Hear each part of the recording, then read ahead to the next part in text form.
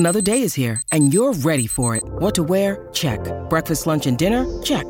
Planning for what's next and how to save for it? That's where Bank of America can help. For your financial to-dos, Bank of America has experts ready to help get you closer to your goals. Get started at one of our local financial centers or 24/7 in our mobile banking app. Find a location near you at bankofamerica.com/talktous. What would you like the power to do? Mobile banking requires downloading the app and is only available for select devices. Message and data rates may apply. Bank of America N.A., member FDIC. If there's one issue that weighs as heavy on our minds as it does on the planet, it's humanity's ceaseless creation of waste that's choking our cities, land, and oceans. So how do we stem this tide of our over-consuming lives? The answer lies in what we make, how it's disposed of, and how effectively it can be repurposed to protect our precious natural resources and provide for what we need. Today, we'll hear from a global authority on solving this issue at scale, someone who can answer the toughest questions about how this problem was created and what we can all do to fix it. You'll learn where the bottlenecks for waste are, how we overcome them, and the role you and your business can play. So if you've ever looked in dismay at the waste we all create, you'll want to hear what he has to say. So let's dive in. From WeFirst and Goal 17 Media, welcome to Lead with We. I'm Simon Mannering, and each week I talk with purposeful business and thought leaders about the revolutionary mindsets and methods you can use to build your bottom line and a better future for all of us. And today I'm joined by Tom Zaki, CEO of TerraCycle, the innovative recycling company that's become a global leader in recycling hard-to-recycle materials. And we'll talk about why waste has become such a large and seemingly intractable problem, and also how we fix it, and how you and your company can take concrete steps to reduce your waste to better serve the future and our planet. So Tom, welcome to Lead with We. Thanks for having me. Now, Tom, I've got to start off with what might be some existential or sort of abstract questions, because waste is a topic that I am so passionate about. It is so front and center in all of our lives. So here's my first one. Human beings as a species seem to be an exception to the rule in the sense that you don't ever get a sense that other creatures out there on the planet, we've been sharing the planet with them for some time, don't really behave in a way that generates waste, but they sort of play into the more regenerative cycle of life and so on. Why do human beings create waste when it's arguably not necessary? It's a really good point. You're absolutely right. Every species, every organism has outputs. Leaves fall off a tree, a chimpanzee poops in a corner somewhere, and so on and so forth. And in fact, crazy, it's all litter as well, which means it's all highly distributed outputs. I would argue that one way to define waste, now mind you, there's many, but one is that it is a useless output to the organism producing it, but it's also a useless input to anything else. And I think that's the key difference between the natural version of outputs, like the carbon dioxide an animal exhales or its fecal matter, compared to our candy wrappers and our toothbrushes and so on. That idea only came onto the scene in the 1950s. I was about to ask you, when did that start? Was it the Industrial Revolution? Was it mass production? What allowed that to go? Was it the sheer volume of what we could create so it outstripped our needs and therefore it became waste? What was it? I would say that it was complex materials coming onto the scene, which is really plastics and so on, but not exclusively to plastics, but that really became in the 50s. And another thing compounded that, the invention and the commercialization and the popularization of consumption.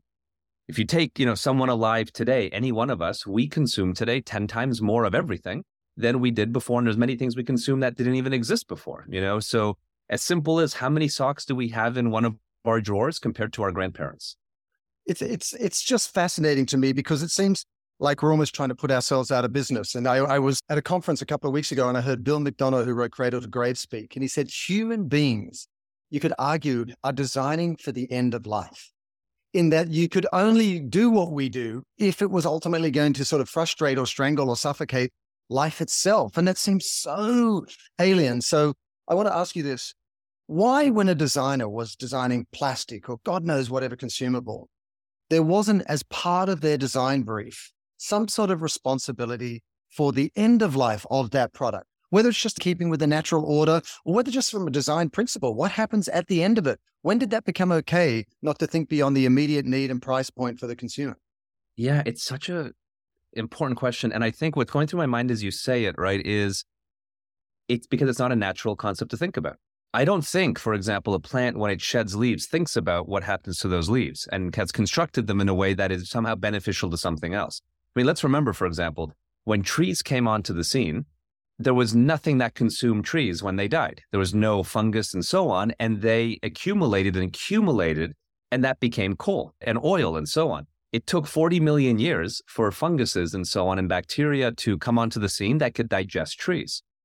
And so it took a lot of time, but the natural order of things will come up with things to digest something else. It just works on such a slow period. So, for example, in all the waste we produce, let's say humans disappeared, I am sure things will emerge like plastic-eating bacteria and so on, but over a phenomenally extended period of time that will somehow metabolize all that and make it into something else. It just works at a very, very elongated pace. And, we never ever had the need, if you think about all production since the dawn of time, to ever think about what is the end of life, because we made things from natural materials. Our clothing was wool and silk, our furniture was wood, our utensils were just metal, mined and simple. Once we created these complex things, this whole idea of end of life surprised us, I think, many years later. So there's our innate and unique consciousness, and therefore our ingenuity is kind of being our undoing. We got too clever for our own good in a way. Well, and I think this is going to be the test of humanity. I think it's always surprising to me when I read articles that suddenly proclaim, guess what? Octopus have feelings or sharks have emotion. It's crazy to me. I think they all do. That's not really what makes us special. I think what will test our ability to be special is to think about these things that our animalistic nature isn't programmed to think about, which are, I think, two things. One is constructing things with an end of life in mind, because we have to be responsible to not just produce it, but also be the thing that then later metabolizes that somehow.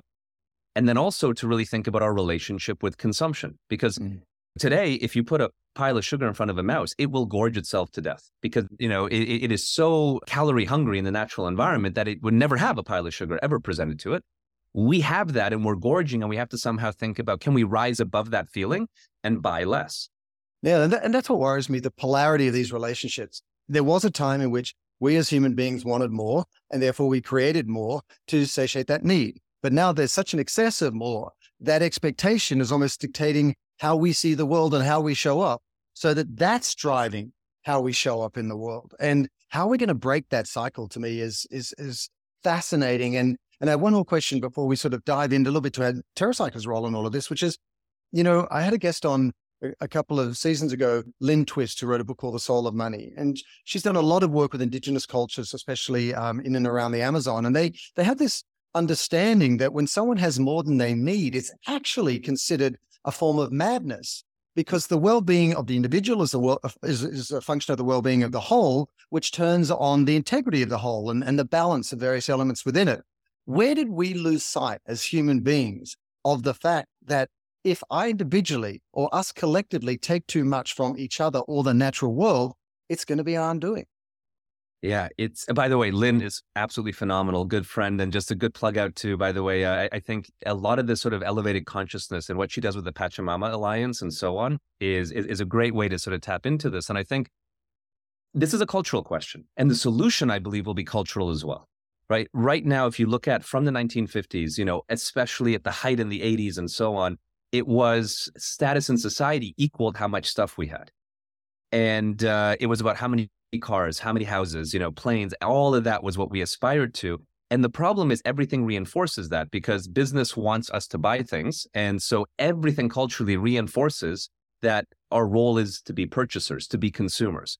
And I think that's going to be the key question culturally for us to think about, because if you take the environmental crisis, we're talking about waste today, but if you go to any environmental issue, whether it's deforestation, species diversity reduction, climate change, and the whole plethora of these issues, they're all very complicated, except they have one very simple genesis point, which is we vote for them by buying things. Right. All of us do. Right. Myself, everyone. And that is the very simple genesis of it. And that is a very, very difficult thing to turn off, but it will become, I think, the key question for us. And, I completely agree. I think we're going to have to reframe the relative tension between what we need and what we want individually and collectively if we're going to have some sort of future that we can all look forward to. And so Let's push in on waste here for a second. I mean, I think the dialogue around waste, it used to be this great unseen thing. You didn't even want to acknowledge your waste, let alone deal with it in a sort of intentional way, let alone take responsibility for its role in our lives and future. But now this dialogue is everywhere. Like how much we're creating, how much is getting recycled? Is it really getting recycled? Can it ever be recycled? And so on and so on. So in the arc of the evolution of the dialogue around waste, because these conversations mature and get more sophisticated as more stakeholders get involved, how would you characterize where we are? And it's hard to speak on behalf of consumers and suppliers and everyone all at once, but where are we? Yeah, absolutely. So if we start with the starting point of the 50s, right, we were leaving very much this idea of reusable, durable consumption. We were leaving the idea of cobbling our shoes and buying milk from the milkman. And why we fell in love with disposability, which is the genesis of waste, is because of convenience, cost reduction. These are the things that really seduced us to it, and frankly still do to this day. So it's really important to know what are those drivers that drive us to it. And back then, because there wasn't this idea of waste, it was very much the convenience of throw it away. There's old advertising in the 50s that say, why bother reusing that glass bottle when you can chuck the aluminum one away? And it was blind to the issue, but it was very clear on the benefit of convenience. Now, in the 1970s, recycling came onto the scene because we started seeing that there's more and more issues. And I think that was sort of a hopeful solution. It was near the first Earth Day and so on. And recycling became the first foray into this. Now, there's been a lot of different stakeholders who've tried to use recycling for different things, try to make it more of a solution than it is, or, there's been different tensions on it. But I think the most important thing to take away on recycling is what really makes something recyclable is not what people think. I think citizens will think that it's about, can that thing be recycled? Is there the technology, the capability, for that thing to be somehow processed into some raw material? In the end, it's all about whether a garbage company can make money. Garbage companies nowhere in the world are legally obliged to recycle what you put in their recycling bin. They could throw it out in front of you and you'd have no legal recourse. They will simply recycle what they can make money at. And that's so important because it'll then drive into what happened from there. But it's all about profitability of a waste stream. I mean, isn't it shocking? It's all about the money at the end of the day. And it's that same instinct and driver. And that's not wrong, but done to excess or to the exclusion of other considerations, it comes at the cost of things that are far more valuable than money. And so let me ask you about this.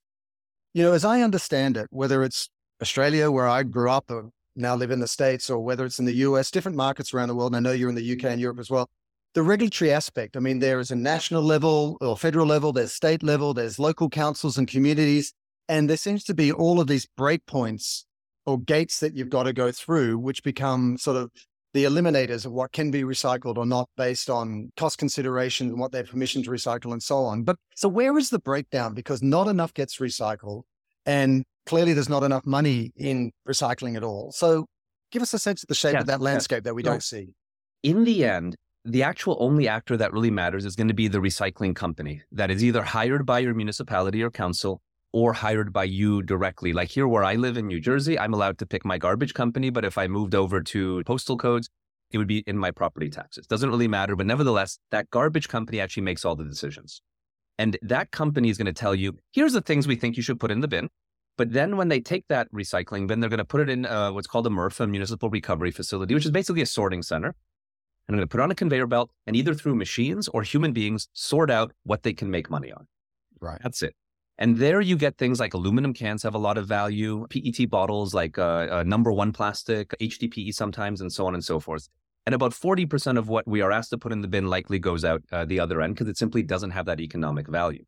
Now, in some countries like Western Europe is a good example, there is legislative appetite to pass what's called extended product responsibility taxes that basically tax the production of packaging, not goods, strangely, but just packaging. And that is then used to benefit that economic equation. So what was modestly profitable to process maybe becomes a little more profitable to process. The problem for recyclers, right, is that they have no ability to influence what goes in the waste stream. You and I today could invent a toothpaste right away, and we could launch it in any crazy package we invent. And the waste management company who is, will then deal with that in the waste stream years from now has no right of review. It'll just show up one day. And the big issue in all of this is what's the biggest megatrend in packaging is reducing cost.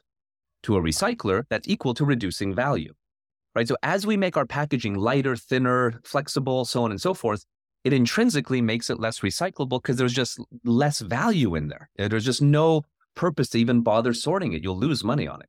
So what is the answer then? Because, I mean, when you think about carbon taxes and other sort of penalty mindsets that are going to kind of force new behaviors in terms of the way companies create products and packaging, how are we going to course correct this? Is it that people are going to be penalized for the amount of plastic they use in any given product or packaging? I think that we have to look at this as what can all stakeholders do? Oh, and I would hate to say that here's one answer, right? Because all of us are involved in the world in different ways. We're all citizens, but then we may be involved in it in different ways in what we do in our work.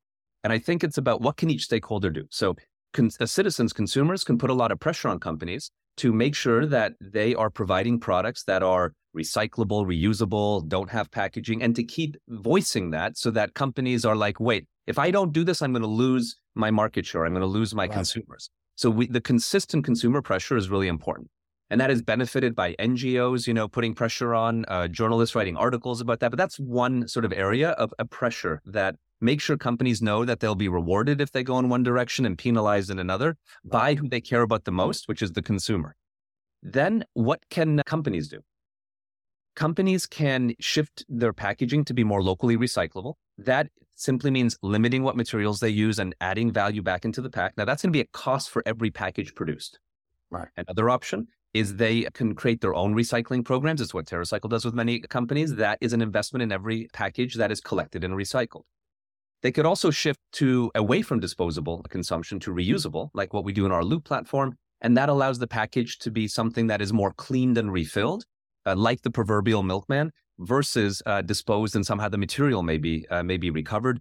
And these are some of the sort of the stimuli that the brands can do. Retailers, for example, can edit and choose to only sell things that are better and to eliminate things that are worse. And some retailers have put some aggressive editing in, and some don't edit at all. Lawmakers can make disposable consumption more expensive, ban certain things like banning straws, banning bags, taxing, so on, and can also create incentives. And I think this is the important point, is that all these actors need to try to take all these steps versus all of us pointing the finger in one direction and hoping some change will occur. Yeah, it is. It's like a circular firing squad right now. Everyone's like pointing at each other and so on. And we need to point inward, right? We need to point inward. Yeah, absolutely. And it's this part of the thesis of the whole podcast, Lead with We, is that this is multi-stakeholder participation, just like democracy in a way, and that we all need to show up. And the work we do at We First is always about working with companies to engage all stakeholders to build these brand movements. And let me ask you, I always come back to the human psychology here, and I want to drill into what TerraCycle does now. You mentioned earlier on that people want the cheapest, fastest, most convenient latte insert product here.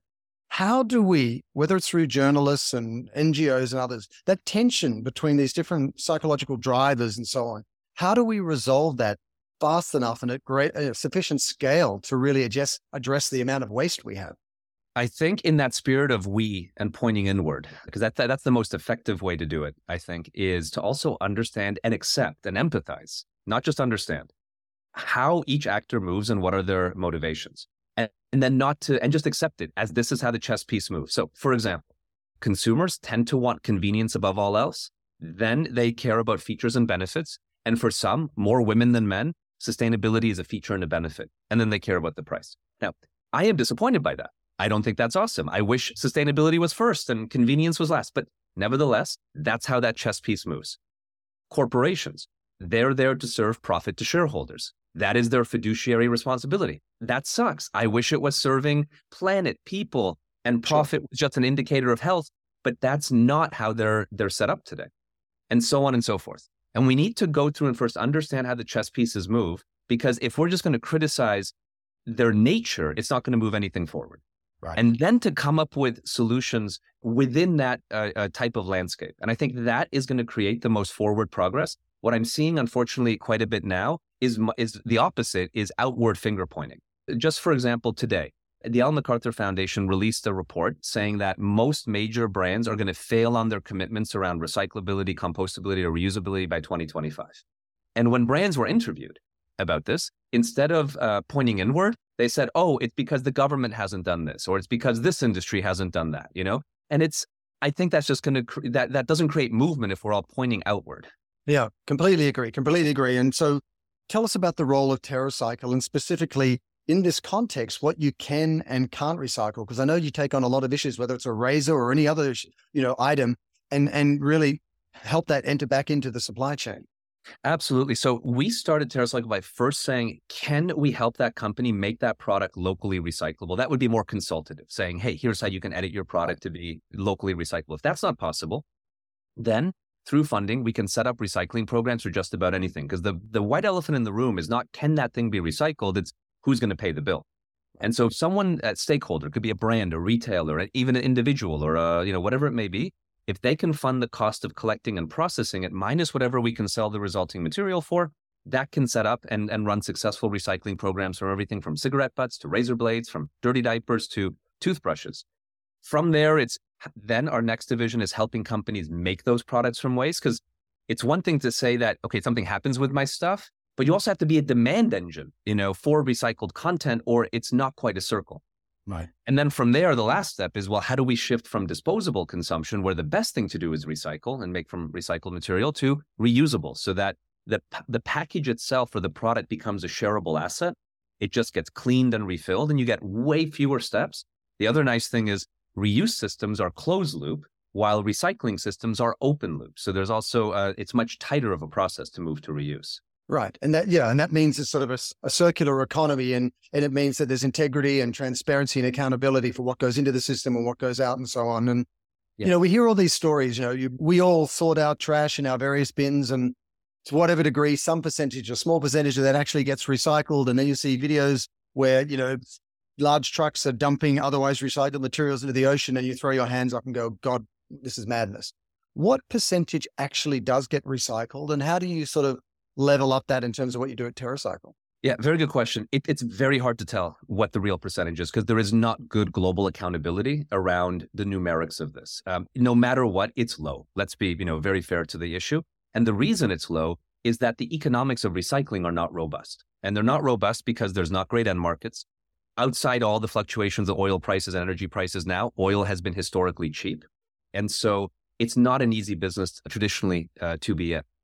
Now, how can we boost this? I think the first thing beyond what TerraCycle does is feed the garbage system what it wants. The diet recycling, like the garbage system wants, you're feeding it, right? It's not responsible to do anything with your waste. So you have to feed it for it to do the right thing. And you need to feed it things that are profitable to recycle: aluminum cans, PET bottles, glass, those things, and less small, complex, flexible things. So that's the first. On the TerraCycle side, we set up what we call effectively like voluntary product responsibility programs, where brands fund, or retailers or these things fund these programs. And then people can go to our website, join a program, start collecting. Everything is free in the brand funded programs. And if there isn't a sponsored program, there's always a paid version available. And that is effectively saying, well, if the object can't be designed in the way I described, then at least let's fund the actual cost of collecting and recycling it.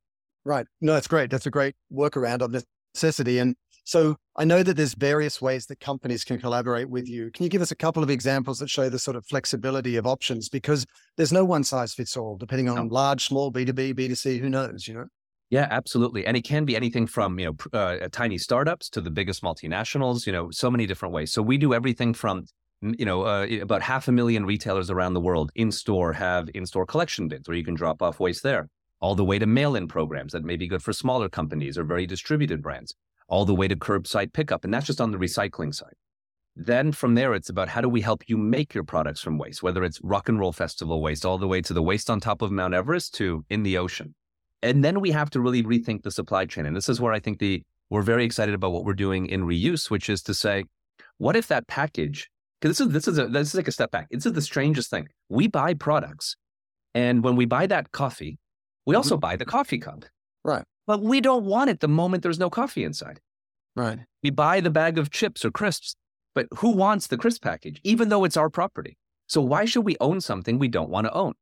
And this is, I think, where reuse comes in. But reuse is an entire new infrastructure that has to be created. It's almost equivalent to move from like petrol cars to electric cars. Yeah. It is a whole big leapfrog, because we're moving from one-way packaging and everything just sort of, the brand has to just make it and get it out the door, and then they're done, to designing things that they know will come back and have to be reintegrated into their supply chain. Yeah. I mean, nature, the utility of every element in nature and the integrity of the system as a whole, of the function of that, is something that we are so far away from mimicking, but we need to get there if we're going to leverage the inherent regenerative capacity of nature to actually course correct our future. So we're either going to learn one way, the easy way or the hard way. And I think the important part is, as we said at the very beginning, nature will develop systems to eat up all our waste, but it's going to take 50 to 100 million years to do that. I don't think we'll be around at that point, right? Well, this is it. So if we're going to progress at the pace we want to progress, which is exponentially faster than evolution and so on, then we have to also create the counterpoints to ourselves, right? We have to be also the system that then can metabolize everything. Because, one of the other interesting things about human beings, and I think this has also had come up through the Industrial Revolution and really became big over the past 100 years, is most animals can only metabolize a few things. The panda, it's one thing, right? But most animals have an incredibly limited diet that they can actually deal with and consume. Right. We as humans can consume everything. We can consume the soil, the rock, the wood, let alone what we put in our mouths. Right. There's not a material on Earth we don't somehow know how to consume. Right. And so these are the key differences in us and everything else. And nature's system is not built for the way we behave. No, it is fascinating. The question that keeps me up at night, who the hell makes plastic? And also, just to sort of double down on that, why have we not, with the same ingenuity, developed something, and I believe there's certain enzymes out there and so on, that can break down plastic to its constituent elements and sort of solve the problem much more effectively? Well, so to answer your first question, it starts with oil, right? It is extracted by oil companies, and oil doesn't just turn into, say, petrol for the car. It can be refined into a petrochemical, right? And that is, plastic is a petrochemical. It becomes polymerized, which is just basically complex compounds. And that makes all these different types of polymers. Polymers are like, and that our soda bottle is number one plastic, or PET, or polypropylene, or HDPE, and high density polyethylene, and so on and so forth. These all come basically oil companies, then chemical companies. So your Exxon to a Dow DuPont, then to someone who then takes that plastic raw material and makes a product, could be a package or an object that is made by a brand. They stick a logo on it, and out it goes to a store. That's basically the process of how it comes to life. But the reason I ask is, if you look at the energy sector more broadly, we're looking to alternative technology now, which is walking away from the raw material itself, oil and gas. And you see companies like Ørsted in Denmark and others who've made those full transitions. Aren't we continuing to enable the problem by allowing us to continue to make the product that causes the problem in the first place? Yes, we are. But I think there's a couple of pieces, right? If we're going to move away from fossil fuels, then we go to bio-based plastics. That's just growing, plastic out of the ground today versus having it been grown 100 million years ago. It's still generally the same sort of thing. And if we converted all of our plastic to bio-based, you'd need like multiple planets of agriculture to produce enough input to fuel our need. We are taking we're using way more plastics today than the Earth could grow if it had to grow it naturally through bio-based plastic. Again, this all comes down to we have to buy less, because plastic in itself is not evil. It has made incredible advances in not just the food and packaging, but healthcare and all these different areas. Everything around us has been enabled in some beneficial way by plastic.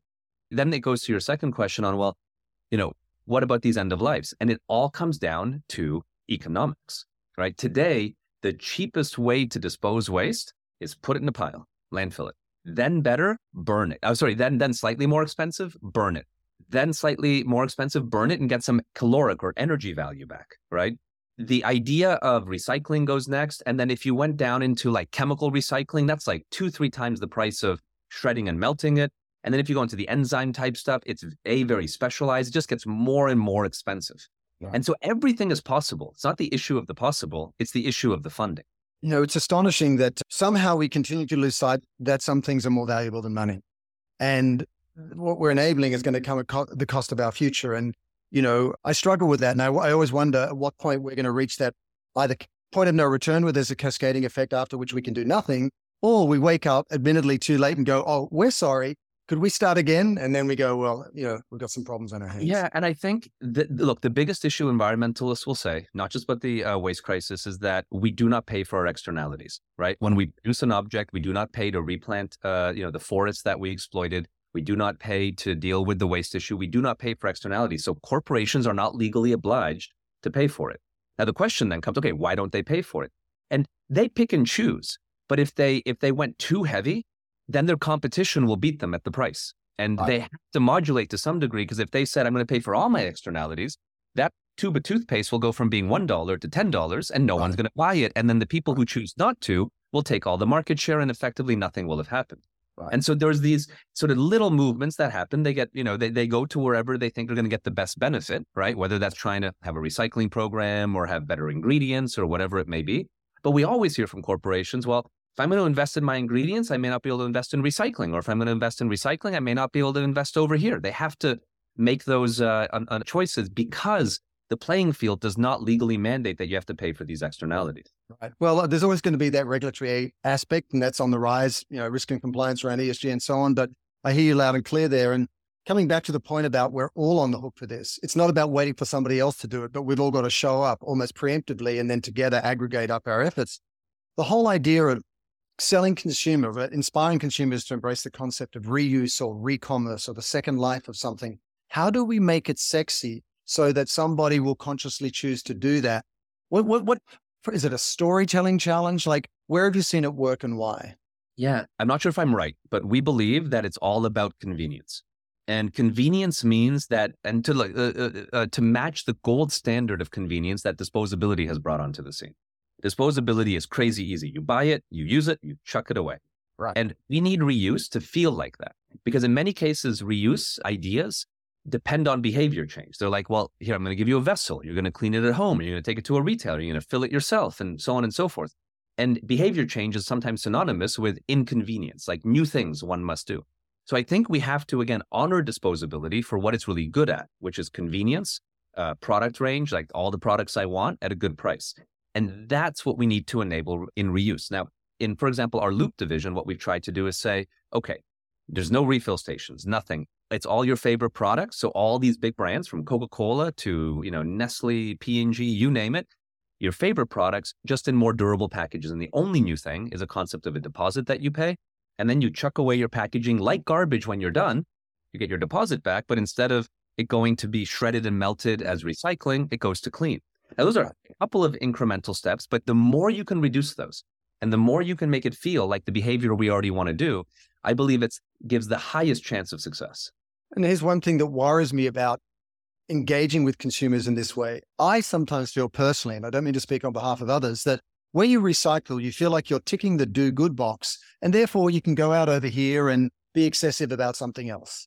Do you ever feel like recycling and other behaviors like that play that role?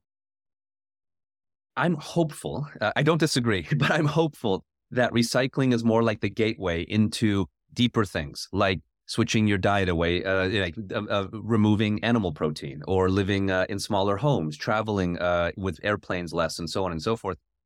Well, I don't disagree with what you say. I'm going to try to be much more hopeful that this could be the first step in people thinking about other things that they can do. Because to your earlier point, it's inevitable that we will balance, because it all, the earth always finds balance. It is its nature.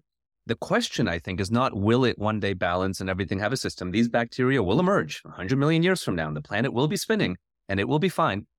I think the question is it going to be in the short term a very painful experience, not just for us, but for all the other birds and animals and plants that are on this planet that do not have a voice in this? Or can we somehow be conscious about this and make it a less painful experience? Right now, unfortunately, we're on the very painful experience path. More environmental trauma, more disaster, more this and that. And inevitably, what's that going to do? It's going to make production much more costly, prices will rise, and as prices rise, consumption will decrease. It will happen. Yeah. But it'd be nice if it didn't happen in that, painful, sort of apocalyptic way, and much more that we were able to rise above sort of our animalistic desires and really be on the pedestal, because we can somehow rise above that. And I agree. And I, not to pile on with the sort of apocalyptic vision, but I kind of want to also be realistic about all these issues. One issue is how we better manage what we buy today and create the circular economy and reuse and recycle and so on. But like carbon, there's a repository of plastic out there and other waste materials that need to be addressed. And like, The Guardian said that by 2050, there'll be more plastic by weight than fish in the ocean, which just does my head in. So what do we do about the waste materials that are already out there, whether anything from forever chemicals all the way through to the waste materials? Yeah, it's a very big question. And I think, you're absolutely right. We have to do both things. We have to turn off the tap, which is, shift our consumption to things that are reusable, package free, all those things we talked about, and modulate downward. And we have to clean up the mess. Now, there are different versions of mess, right? The easiest stuff to clean up first is going to be landfill mining. Once we can make that more, today it's not economic because oil is so cheap, right? New extraction is still so cheap. If we could make new extraction more expensive, landfill mining will be the first place to look at because everything's at least in one spot. Then as it's more distributed, in the fancy word for this would be like informally disposed or littered or something like that.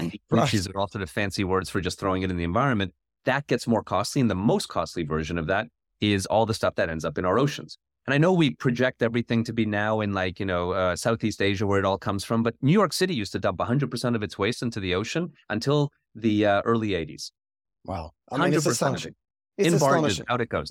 And so that is incredibly expensive because now it's not just distributed in a horizontal plane, it's distributed also over depth because some plastic floats, some goes to the top, some is in the middle, and some sinks to the bottom. And all the projects around ocean cleanups that we've done and other great organizations have done are only really addressing the things that are at the very top and still at microscopic percentages relative to what is there and what gets put in every day. And it comes down to what we've been saying this whole time. There needs to be then the wherewithal to put the money against it. To clean up the mess is crazy expensive. And we have to be aware of that. We're going to have to invest in this at some point. And to motivate that, coming back to your point, it seems like one of the key drivers is consumer pressure. So, we talked about companies and consumers, but what about at a community level, this larger we mindset? I mean, I know you do things like zero waste boxes, you do school programs, you do shopping programs. How do you sort of instill this on a broader scale? This is why I said I think recycling is a good starting point. I mean, we're, for example, in the United States, and 75% of schools run our programs, these free recycling programs through TerraCycle. And what we have found is the first sustainability lesson children learn is reduce, reuse, recycle. That's what we learn in grade 1 or 5 years old. And that is not a climate change lesson. It's not a palm oil lesson. It is a recycling waste lesson because it's so easy. It's physical. You can touch the garbage and you pick a bin, and it's really easy for folks to comprehend. And we think that's a really great starting point. And the more we can push that early on in young people, then it becomes something that can then move to the next step and the next step and the next step and build into a completely, because again, this is going to be a cultural shift. So a different type of culture around how we consume and what we consume. Right. Well, so let me ask you this then. It's very easy for any individual like myself to go, what can one person do? And yet by allowing people to reuse, recycle and so on, suddenly you feel like it's manageable because you're playing a tangible role. You feel it physically in your hand, as you say. At the same time, you hear a lot of stories that it's not being effective or it's not enough, not fast enough. So how do you provide the sort of transparency and quality control about what you're doing, the reporting, so people can actually have that trust? Because there's so many messages out there, it just feels like it's hopeless, Yeah, it's absolutely right. So I think there's a couple of things. I mean, every big thing starts with many little steps. They say this, this great joke is how to eat an elephant. It's one bite at a time, right? Yeah. That's to the individual. But then it's also important on system providers like TerraCycle and others to try to create as much accountability and transparency into how these operations work. So from our end, for example, we've 2 years ago started getting independent auditors into our supply chain so we can independently audit what happens and make sure all of that is done in a way that we can all be very, very proud of. These are all come down to investments as well. We finally just became big enough that we could start affording to do this type of work. And what was so interesting when we started working in this example with Bureau Veritas, which is a big sort of auditing company to audit us, when we first started talking to them, they surprisingly said to us, this was back maybe 3 years ago, there are no audit standards that are even available to audit the recycling industry. Wow. And that was surprising. We had to work with them for a year to figure out what's the right standard. And then, we can get through that audit. But it goes to show you that it's almost the opposite, if you will, of like the pharmaceutical industry, right? Like it is an area that is very much ignored. I always say this like metaphor. If you take industry as a human body and you say our immune system is the healthcare industry, and you say our brain is the IT industry, and you make all these metaphors, what's the garbage industry, right? It's the part of our body no one wants to look at or see or deal with. And that is a big challenge with waste it is intrinsically out of sight, out of mind.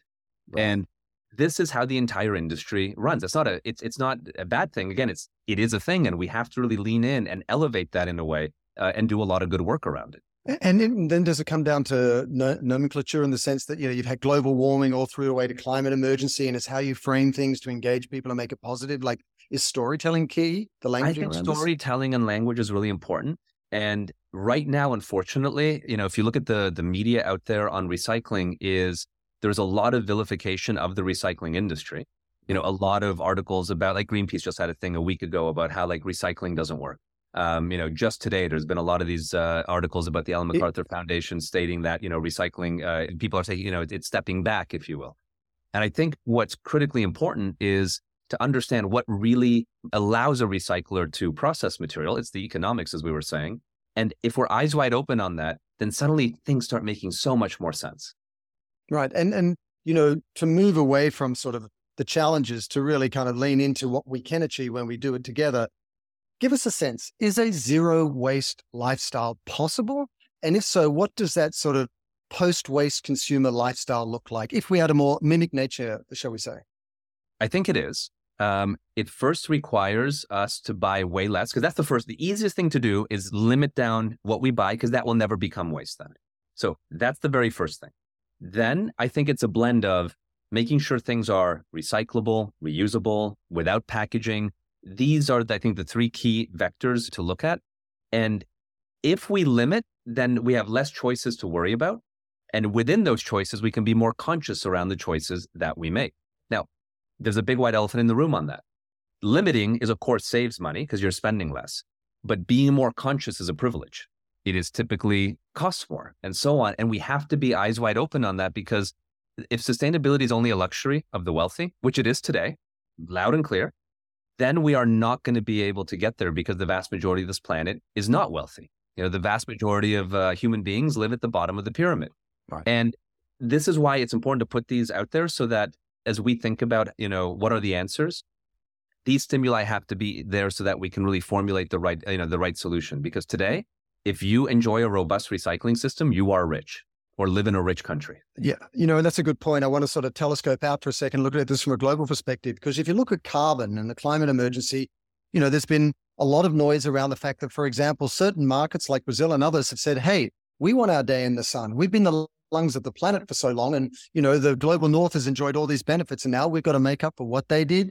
In similar ways, people in the global north might say, oh, there are other markets around the world that are creating disproportionate waste because they don't have the resources, infrastructure, even less so than we do, to make a difference. So I know that, TerraCycle is in North America, it's in some countries in Europe, it's in Australia and so on. Like, what are the global ambitions and how do you solve for the complexity in all the different markets? Yeah. And our markets, match this reality. In the world of waste, there's really two planets. There's the emerging or poor countries, and there's the developed or the rich countries. And if you look at the countries we're in, Canada, US, Brazil, Western Europe, Oceania, New Zealand, Australia, Japan, Korea, China, these countries, they're all wealthy. That's where these models work very well. And we struggled very deeply with this. We've been able to open in one, what you would call emerging market, Thailand, but we had to do it as a nonprofit organization, the TerraCycle Foundation. And it's very difficult to scale foundations. It's harder to attract capital and grow them and so on. And it's been a big realization is that there is these two worlds out there. And this will create, it's sort of similar to the concept of how do we clean up our oceans. The reason there's no funding to clean up the oceans is no one owns the oceans. Mm-hmm, mm-hmm. And we are very nationalistic. We're very in our little camp. As we look at, this true issue, we will have to zoom out globally. And we're going to have to think about how do we release resources to clean up things that we don't view are on our side of the fence.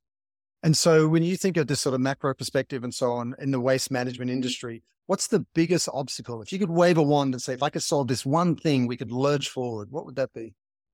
If I could have a magic wand, I would make it that before an object can come onto the scene, before you and I start our toothpaste brand, we would have to get approval that the waste management system in that country where we want to sell it wants it in their system. And in exchange for that, the waste management system in that country would be legally responsible that they must then deal with it since they had the right to approve it. Today, neither of those things are true. Right. And but isn't that how pharmaceuticals come onto the scene? Exactly. And flipping it, what is the sort of thing that gives you the greatest hope in terms of the future of the waste management industry? What do you see in positive terms in 5, 10, 20 years out? Yeah.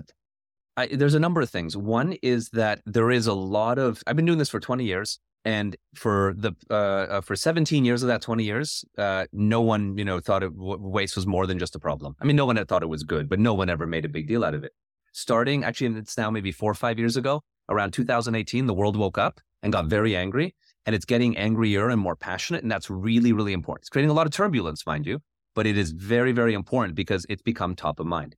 That is actually quite hopeful, even though it creates short-term turbulence. What also makes me hopeful is the answers are there. There's a lot of innovation. There's a lot of answers, and it just requires the desire to fund. Now, we're going uphill on that right now because with the global recession, it's going to make it harder in the short term because, again, waste is not the highest of priorities. It usually is the lowest of priorities after everything else has been addressed. Tom, I want to say thank you for the insights today, but thank you for the last 20 years of commitment to this space so that now that we're at this point where we are angry, you've taken it to scale and you can help us kind of take that anger and funnel it in a positive way. And please, everyone listening, take it to heart. See your role in this larger movement as very, very meaningful in terms of how you show up, how you live your life, because there's nothing we can't achieve if we do it together. So thank you so much, Tom. Well, thanks for having me. It's been a really wonderful conversation, and thank you everyone who's listening. Thanks for joining us for another episode of Lead with We. Our show is produced by Goal 17 Media, and you can always find more information about our guests in the show notes of each episode. Make sure you follow Lead with We on Apple Podcasts, Spotify, or Google Podcasts. If you really love the show, share it with your friends and colleagues. And if you're looking to go even deeper into the world of purposeful business, check out my new book and Wall Street Journal bestseller, Lead with We, which is available at Amazon, Barnes & Noble, and Google Books. See you again soon, and until then, let's all lead with We.